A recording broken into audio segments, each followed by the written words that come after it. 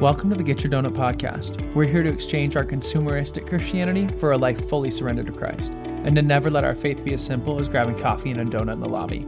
Let's do this. Welcome, everybody. You are listening to the Get Your Donut podcast. I'm your host, Noah Reed, and I'm excited today to have a conversation with a good friend of mine, actually my youth pastor, Dave Pennington. Dave, thank you so much for coming on the show, man. Thanks for having me, Noah. Oh yeah, blessing to have you on, Dave. We're gonna jump in here in a minute, but before we do, we just want to spend a couple minutes getting to know you, learn a little bit about who you are, so our audience can know where you're coming from. But first, the show's called Get Your Donut. We try to ask everybody who comes on the show, what is your favorite kind of donut and why? That is a good question. I would say that the donut that I get most often is Okay. the donut I get most often is just a maple bar, because maple Thank bars you. are amazing. Thank you. And not a cream filled maple bar. That Yep. wouldn't be as good as just a normal maple bar. Thank But you. my favorite donut is actually from Krispy Kreme. Okay. I don't get to get Krispy Kreme that often. Yeah. It doesn't really like whenever, because I can put down at least 12. Yeah.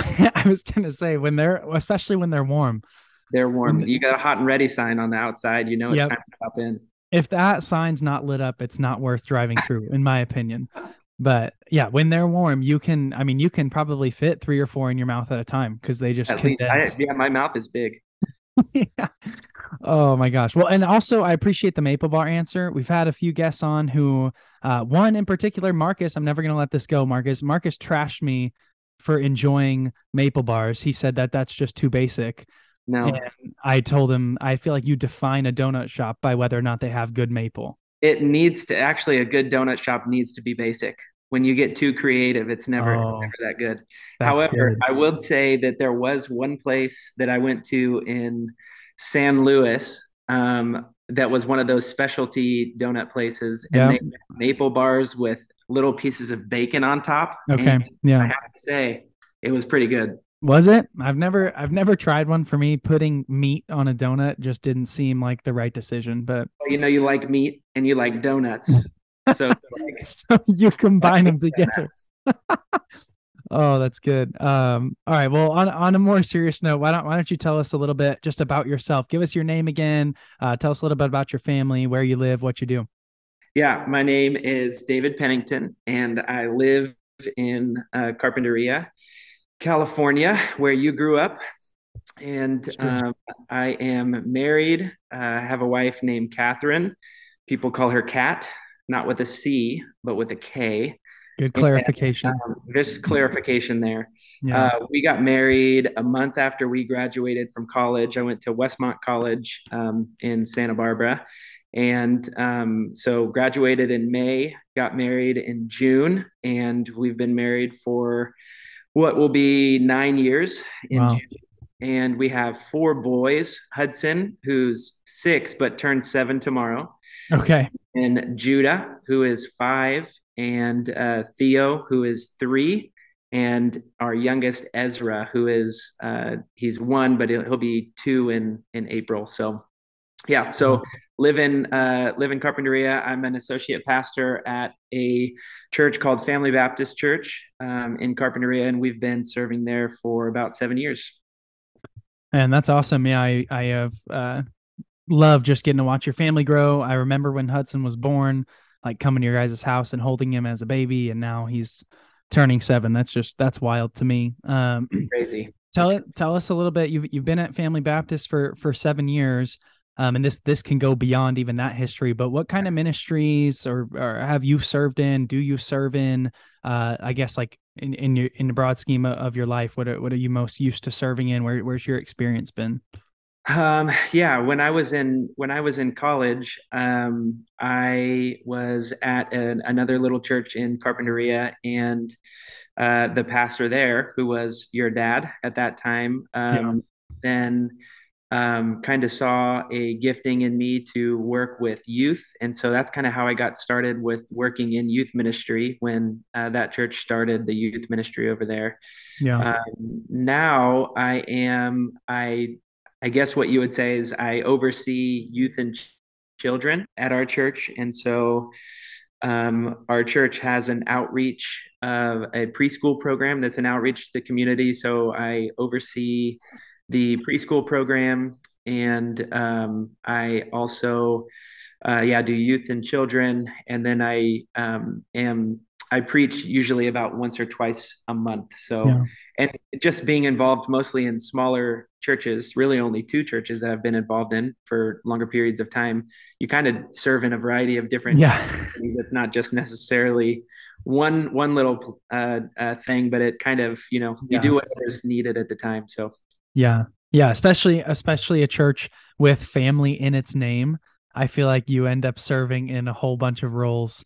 yes. Uh, let's make the joke like on the job description, they put that line like, and other duties as assigned by pastor. And smaller churches, they make sure to have that on there because it's like you could be doing literally anything and they need to make Anything. sure they were covered on the front end. That is true. That is Uh, true. I like that line. I've written that line in before as yeah. well. That's an Yeah. important line. Yeah, and as we were interviewing for the church right now, I asked him, I was like, what do you mean by other duties assigned as pastor? And it's a smaller church too. And they were like, well, it could really be anything. And I said, okay, at least you're honest with me. At least, It means what it says. yeah, it means exactly what it says. Oh, cool. Well, give us a little bit more background on you, more on your journey of like education, I guess, or I'd say your spiritual formation maybe, but then also your theological and biblical ministry education and growth. What does that look like for you? Yeah. Well, I professed faith when I was 10 at a church in Bakersfield, which is where I grew up. And but my personal relationship with the Lord, I wouldn't say really started until the later years of high school. And from there, it's just been slow growth ever since. And um, I am, as far as the educational background, it was probably about 5 years ago now. I have been attending the Southern Baptist Theological Seminary, which is it's a fully online program. Southern Baptist Theological Seminaries in Louisville, Kentucky. And when I got to our church here, Family Baptist Church, after about a year or so, I had some opportunities to preach, and they encouraged me to kind of pursue some more theological education. Yeah. Make sure I'm not preaching heresy, which is Yeah. somewhat important. And so that's been good, and I've been doing that for about 5 years. Yeah. And I, if my calculations are right, everything goes as planned, Lord willing, I will be finishing probably by the end of next summer or early fall. So Nice. um, Yeah, that's great. yeah, but a lot of my education, I guess I've been formed by the local church. The seminary has been great, and I've learned so many things. But it Yeah. was through pastors who kind of took me under the wing and began to show me what serving Christ in the local church looks like. It's in the local church where God gave me a love for scripture, and I saw the necessity and the privilege of being in God's Yeah. word regularly and learning all about, joy of spiritual disciplines and what sacrificial love looks like in the context of being with people who Yeah. may not necessarily be like you, but through God's Spirit, He enables us to be able to love and serve one another. And so, yeah, Yeah, no, it's good. Thank you for sharing that. And I think it's awesome that your church like gave you those opportunities to preach and kind of begin. And then again, like it seems like another theme of some they saw a gifting in you and they decided to pour into that, encourage you, and kind of take you under their wing. I think that's really cool. yeah, yeah. I mean, I was like, even when I came in, and I think sometimes this is the way that it works. When I came in to this church, and I just came on staff, they had asked me if I wanted to preach, and I said no Yeah. because I had preached before, and it's it's really, it could be really intimidating, obviously, and Yeah. the more you learn about scripture, the more, it's just a weighty task. It's a glorious task, but it's a weighty task. So Yeah, definitely. yeah. Yeah, no, and then it works out. The Lord makes you do something you didn't want to do, Yep. and then somebody else pours into you, and all of a sudden you're preaching more, and you're like, I thought I wasn't Wait a getting into second. this. Yeah. All right. Well, I think we're about ready to jump in to our topic for today. But before we do, last question for you. I'm asking everybody if you could recommend one book for our listeners for faith development, faith encouragement besides the Bible. What would it be? Um, okay, there's a book that we got. Our pastor and I went to Alistair Begg's. He has a pastors conference each year called the Basics Conference. Yeah. And last year there was another pastor there named Tony Merida. I think that's how you say it, Merida. And he has a book that is called Love Your Church. Hmm. And we have loved this book because it is, I don't know, it's written in a culture that is increasingly thinking that having a relationship with Jesus can take place apart from being a member in his body, which Yeah. is, a really interesting concept. And he goes through the book, and the first chapter that he talks about the responsibilities and privileges of the local church. But a Yeah. lot of times we divide those things. We got the responsibilities, which we think of are more so of the things that just need to be done. And then you've got the privileges. But Yeah. he kind of reorients it, and he talks about the responsibilities being privileges. And then he Oh, that's goes through good. the rest of the book, Yeah. chapter on one of those privileges of being part of the local church. And Yeah. that book has been really good for us and has really encouraged our church too. Mm. Wow. Yeah, sounds really good. I love asking this question because I've heard a bunch of books that I've never heard of or never read, and so my book grit list just gets to grow. And that Yeah. this one just sounds awesome. I love that idea of looking at the responsibilities as privileges. Well, today, I mean, this is fitting, man, because today we're talking about the local church. We're talking about our involvement in local church. We'll bounce around a bit from serving and evangelism and lots of things in between, but really we want to dig a little bit deeper on what it means for us to be a part of the local body. And I think I'd say this, and I think Dave, you would agree. The New Testament, the Bible, it doesn't leave room for an unchurched Christian. Like there's not a category in Scripture for a Christian who follows Jesus on their own and isn't a part of or accountable to or cared for by a local gathering of believers. And I would say I think that's kind of what we mean by a local church. Would you agree with that, Dave? Yeah, I something has always stuck out to me. I don't know where I heard this, but it's been a kind of a phrase that has stuck out to me, is that God does not save us into isolation. He saves us into a family. Hmm. And that, I think that's really important because, like I mentioned just a little bit earlier, I do think that in our culture, the devaluing of the local church, and just not seeing the point of it. And Yeah. so I just think that's such a big thing in our day and age. Yeah. Yeah, definitely. And when we talk to involvement in local church and finding our place in the local church, I think what we're getting at too is the importance of all of us participating like in the work of ministry together as the body of Christ. And so I don't necessarily mean I'm picking on we've got it's around Christmas time up here and we've got a couple like majorly large churches up here and they're doing these just huge Christmas festivals, blow ups, things that I think are awesome. But when we talk local church, like well, I think we mean more than like I went to the light show at the mega church down the street. Like we're talking about more than that. We're talking about being involved in the local body, really from the perspective of we're all in this together. I like how you say God saves us into a family, and really that plays out. And we'll talk about a couple different things, but I want to talk about first the idea of serving in church or serving at church or serving the church. And so I thought, Dave, maybe you can just help us out. Let's start there. Help us clarify a little bit what it means to serve in church or at church, and maybe give us a little bit where we might see this in Scripture. Hmm.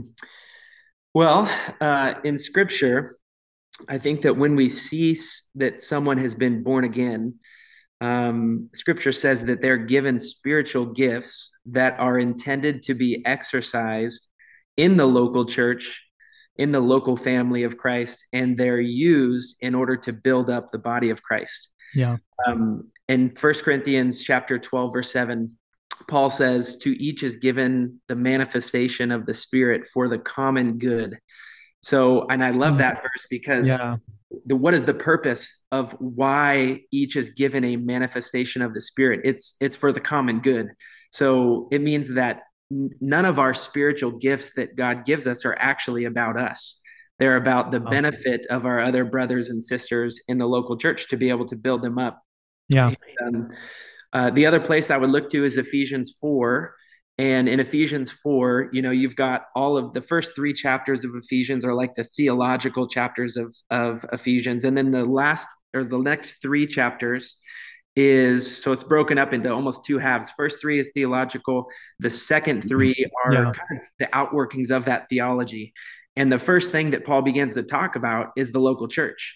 Mm. And what he says is that Paul tells us that pastors and teachers are given to the local church in order to equip the saints just meaning they're all believers, Yeah. equip the saints for the work of the ministry, for the building up of the body of Christ. So that means that pastors and teachers' main job is actually to equip believers to carry out the work of the ministry. And then a few verses later, in verses 15 and 16, he says, rather, speaking the truth in love, we are to grow up in every way into him who is the head, into Christ, from whom the whole body, joined and held together by every joint with which it is equipped, when each part is working properly, making the body grow so that it builds itself up in love. So I just love the picture there. It's such a practical picture. Yeah. It's a picture where every member is a vital part of building up the local church. And in order for it to be working properly, everybody has to be doing their part. Yeah. Right. Everybody has a role to play. I think of, sports analogies, like no one's sitting on the sidelines Right. in church, or at least I should say in God's design for Right. church. It takes all of us to do this. I think that the reality is that God's designed the church to be for all believers, not just like your pastors or the paid staff at your church are doing those things. We've all been given gifts. I love that verse in Corinthians, right? For the common good. Like we've been given gifts that we're called to use for the benefit of the church and for the building up of the body. And I might even go so far as to say, like your local church, that the church that you attend on Sunday, not the one you watch on YouTube throughout the week, or the pastor the celebrity pastor like the local church that we're attending deserves our giftings, because Mm.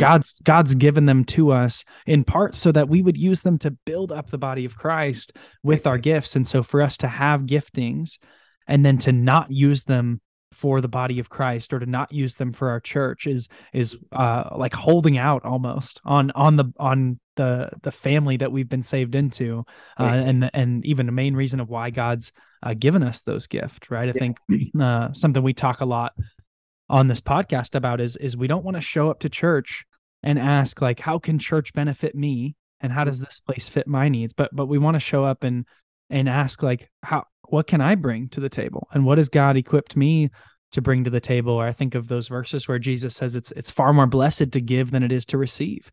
Are we talking about himself, right? The Son of Man came to serve and to not be served.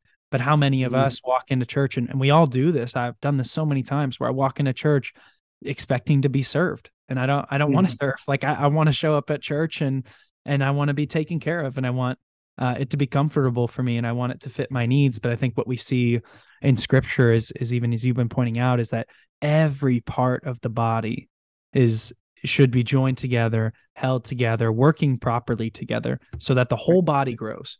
Right? If we're holding out, we're inhibiting our own growth, but we're inhibiting the growth of other people too. Right. So let's keep going with this idea of serving in or at church. Talk a little bit about like the purpose of why do we do this? What's the outcome? What's the benefit? Like what is the purpose of serving at church? Well, I would say that ultimately the purpose of serving in the church is for God's glory.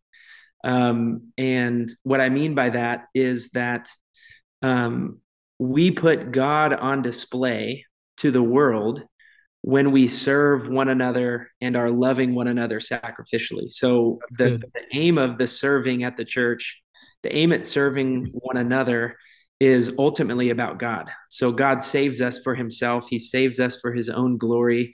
Yeah. And I think it's John Piper in his book Providence, a big old book that he wrote. He gives that definition, and I've kind of latched onto that definition as really helpful. That because we use that word too, like what does it mean to glorify God, or what is the glory of God? Yeah. And what he says is that the glory of God is the panorama of his perfections. And I love that. Oh, Like, wow. one of those panorama pictures, it's when he puts himself on display, he puts Yeah. his perfections, his attributes on display. And so I think that when we serve one another, we are showing something both to one another and to the world about God. We're putting him on display. And Yeah. there's a passage in First John chapter 3 in verse 12 that kind of owns in on this a little bit. It says, "No one has ever seen God," which is true, right? God is invisible until he took on human flesh and became visible. But he says, "No one has ever seen God." But then he says, "If we love one another, God abides in us, and his love is perfected in us." And I think what John is trying to get at there, if I'm understanding that passage correctly, is that when the local church sacrificially loves and serves one another, we make an invisible God visible. Wow. And so the connection there, what is the purpose of serving? Obviously, it's about making God visible. We want Him to be known both Yeah. to um, our brothers and sisters in the church, and also to those who would look in Yeah. uh, from the world, and we would make an invisible God visible, which is a pretty Yeah. miraculous thing. Yeah, most definitely. I think too that challenges again a lot of this idea in our culture in contemporary church that we've gotten used to us being at the center of things. Mhm. And to remember, I love that the panorama of God's perfections, like he puts himself on display, and we should recognize he is what's worthy of being on display. Right. Like he is why we gather, and we should gather so that we can put him on display.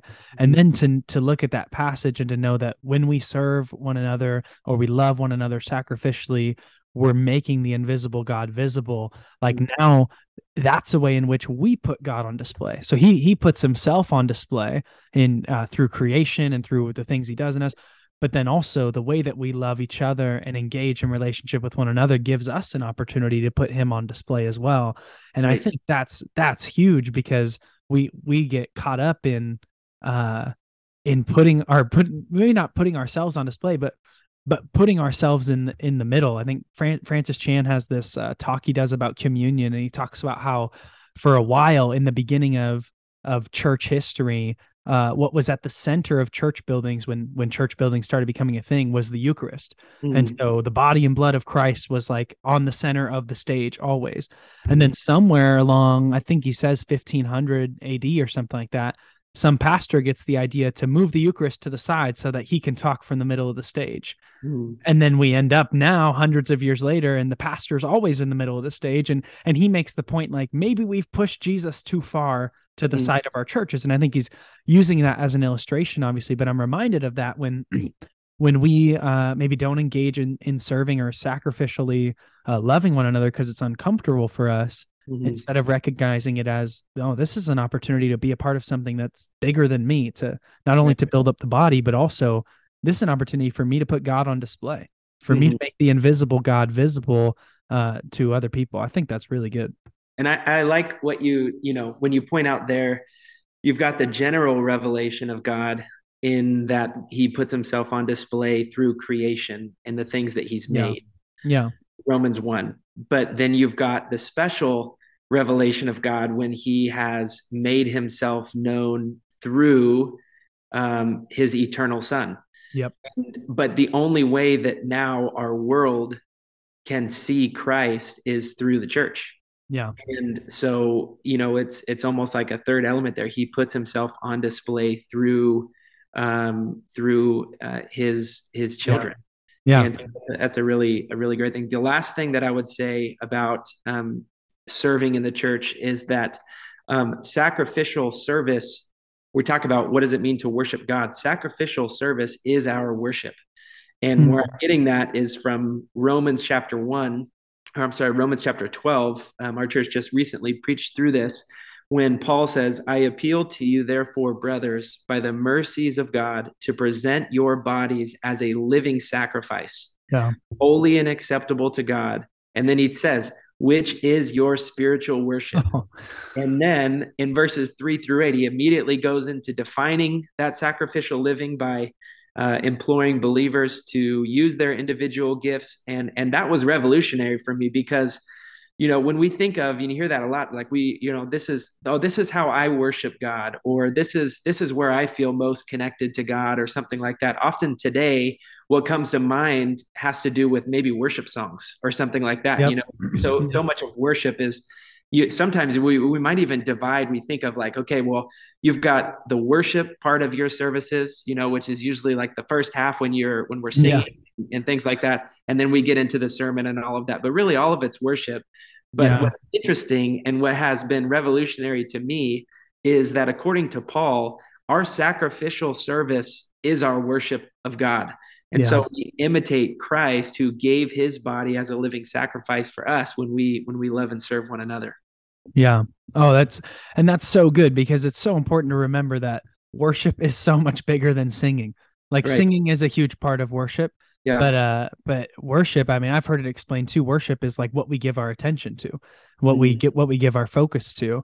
Mhm. And so if we merely just think of worship as singing, now like you said, like the whole Sunday morning is worship, but Right. also like our whole life is worship. And Yep. the whole way we orient ourselves is Yep. worship. And like Paul says, like what we do with our bodies and the way that we sacrifice ourselves and serve other people, like that's totally a way in which we worship God and engage in that. And I think too that the this idea of glorifying God, putting the visible, making the invisible God visible, like I think that engaging in service in that way fulfills God's design for the church. That if we recognize that the church isn't in its fullest, or I would say original intent, it's not a vehicle for our own fulfillment.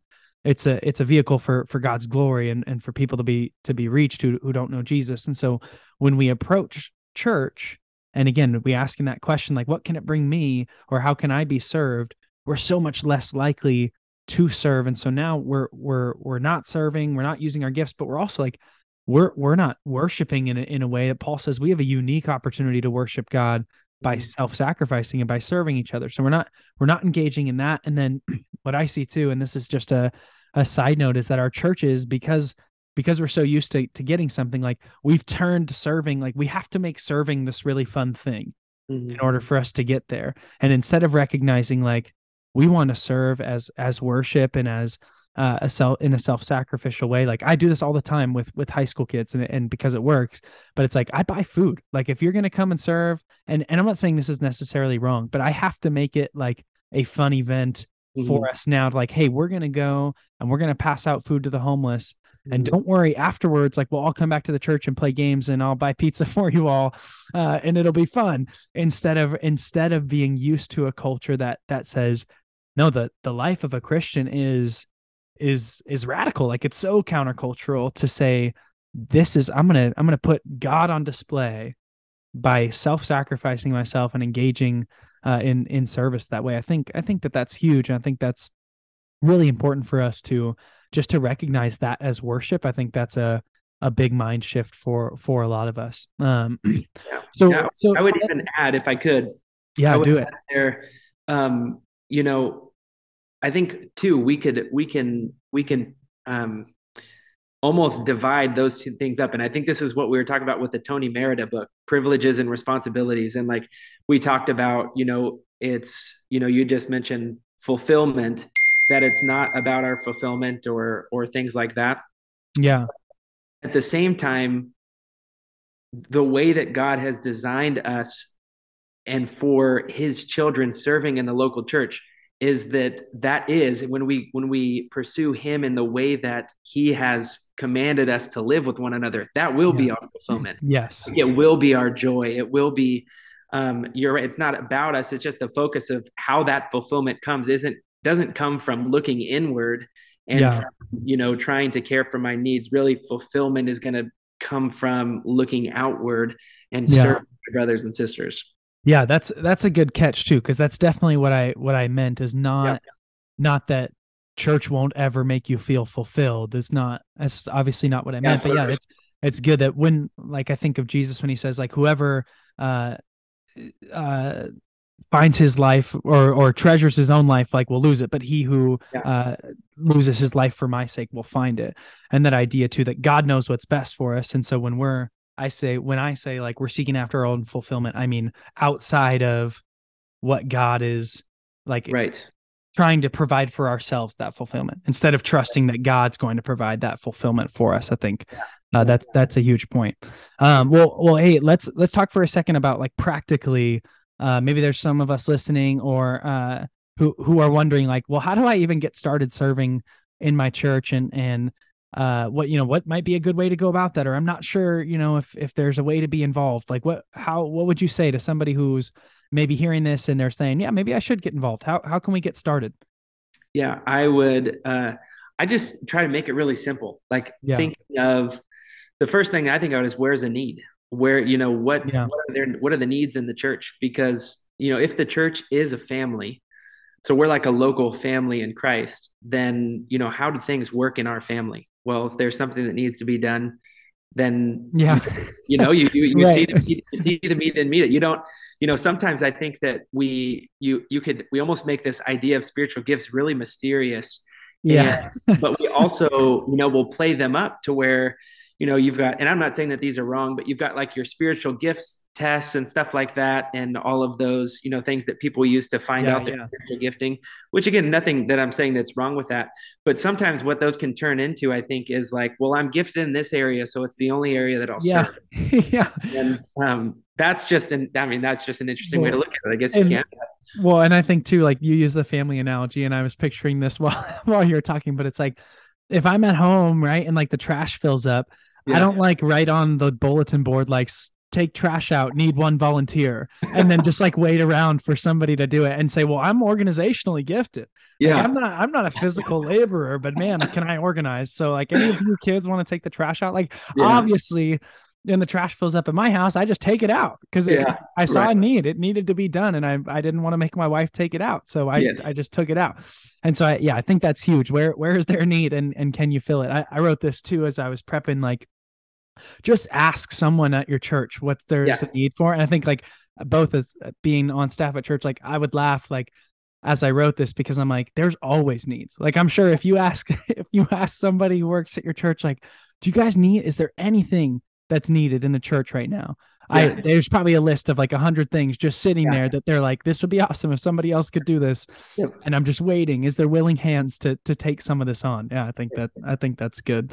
Yeah, Uh, and I think that, like, one of the things that a pastor had told me in the past too is that this is a good way to begin, from a church perspective and a church leader perspective, of being able to discern the giftings of other people, is by seeing the people that are willing to do the menial stuff, that are just serving out of the kindness and the kind of overflow of their relationship with Christ, that they're willing to do anything, whether that yeah, means printing bulletins or that means taking out trash after a service. yeah, Um, and really, when I think of my own um, relationship with the Lord and my, relationship with a local church, in terms of, developing spiritual giftings and things like that, is that I've discerned spiritual gifting by getting involved. It's kind of like you do yeah, it by just trying out things. yeah, When you try out things, then you're going to start to see things that you like to do, but um, maybe the things that you are being a blessing to other people in, where you're being effective in your gifting and things like that. There's our pastor always says, how do you, that's that big question. How do you discern the will of God? Or, some of that has to do with trying to discern your spiritual giftings. What he Right. always says is, start with your desire. What is it that you like to do? I mean, Yeah. maybe you like to spend time with children in the nursery or something like that, and that's great. Right. And then, then second, what does the word of God say about that? And how can you kind of improve in the things that you're doing? But then lastly is from feedback from other brothers and sisters. Are people edified by my serving in that way? Yeah. Someone may have a desire to preach, but if Right. nobody's edified, then you might not have that gifting, which is okay. Yeah. You know what I mean? Yeah. Like a process of trial and error, I think. Yeah. Yeah. I think that's good too. And I think I'll throw this in there too. Like, I think what stops us sometimes is like the awkwardness of like not knowing the proper steps to get involved. And so we'll just let ourselves not get involved because I didn't want to ask somebody like, who do I text to sign up for this thing? Or how do I do that? And I would say like, man, it just do it. Like just step in and get past that awkwardness because again, we're called to serve. But I think also two big ones is like maybe we're overwhelmed about the idea of like, oh my gosh, like maybe I'm not qualified or I don't have the time or I'm too busy for this. Mm-hmm. And while I think those can be legitimate, I think I would kind of caveat that with the idea that if we're too busy to be an active part of our local body, if we're too busy to step in and serve in these various spaces, and I'm not saying you have to give every hour of your waking day to serving in your local church, but if we're too busy to find a place in which we can use our gifts for the building up of the body of Christ, I would say maybe we're not just too busy, maybe our priorities are misaligned. Mm-hmm. And so I would throw that out as a challenge too. If you're hearing this and saying, well, I just don't have the time to be involved in my local church. And I think there's some life seasons that I would say, yeah, it's, maybe you have a newborn or that you're going through something else where you're like, yeah, I'm not sleeping at all. And to get up early in the morning or whatever it might be. I think overall, as we find rhythms of life, if your life rhythm is set up in a way where you don't have any extra time to give to your local body and you're not serving, I would say that's a priority shift.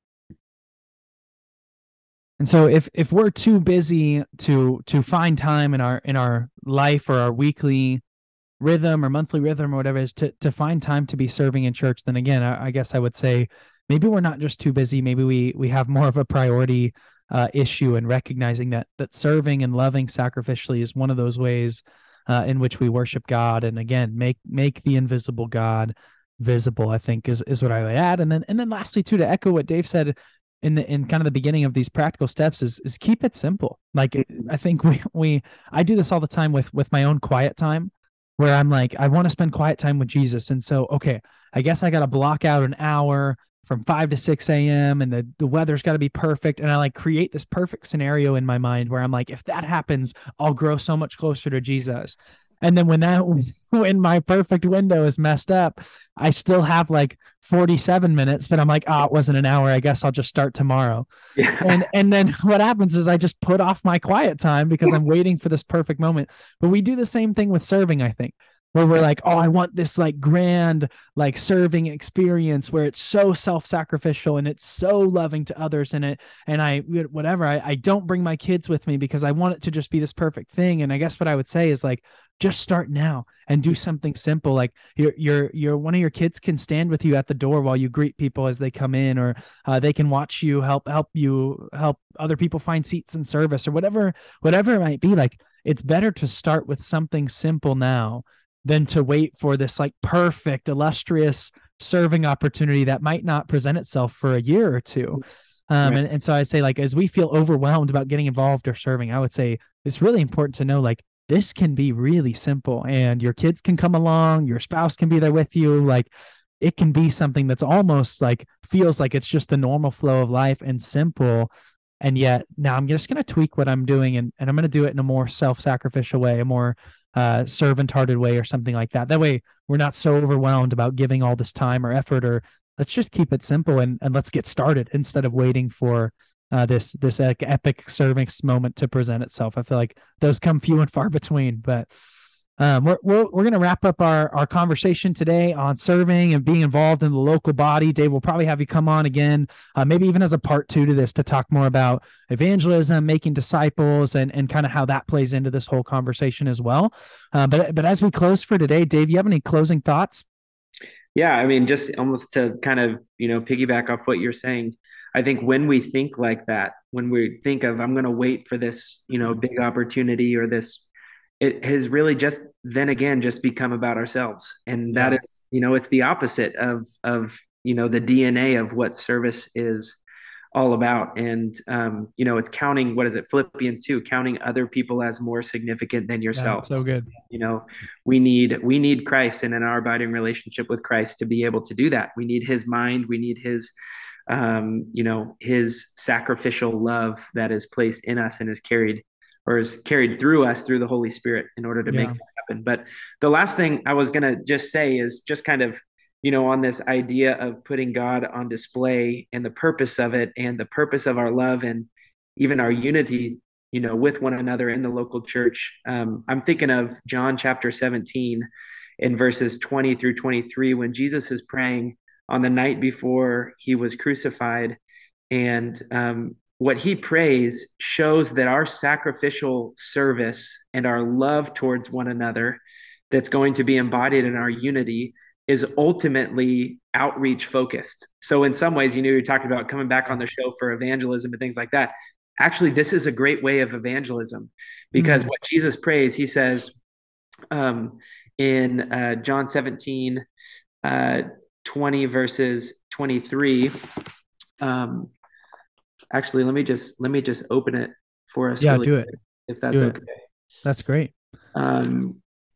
He says, and he prays, he says, the glory that you have given me, I have given to them, that they may be one, speaking of his disciples and the future disciples that will come through his immediate 12 disciples here, that they may be one, even as we are one, I and them and you and me, that they may be perfectly one. Now, why? Why would he pray that? He says, so that the world may know that you sent me and loved them even as you loved me.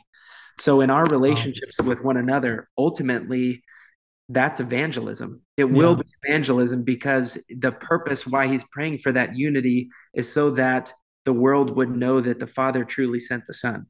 So it's a beautiful thing. Our service is also tied into our evangelism together. Yeah. Yeah, that's really good. Thank you for that insight, Dave. And thank you so much for coming on the show, man. We really appreciated having you. Thank you, Noah. Thanks for having me. Of course. Thank you for listening to this episode of the Get Your Donut podcast. Make sure you subscribe to the show so you never miss an episode. And if you liked what you heard, rate the show and leave us a review. That helps other people find us, and it lets us know how you feel about it. I hope you have an awesome day and that you never settle for anything less than all in with Jesus.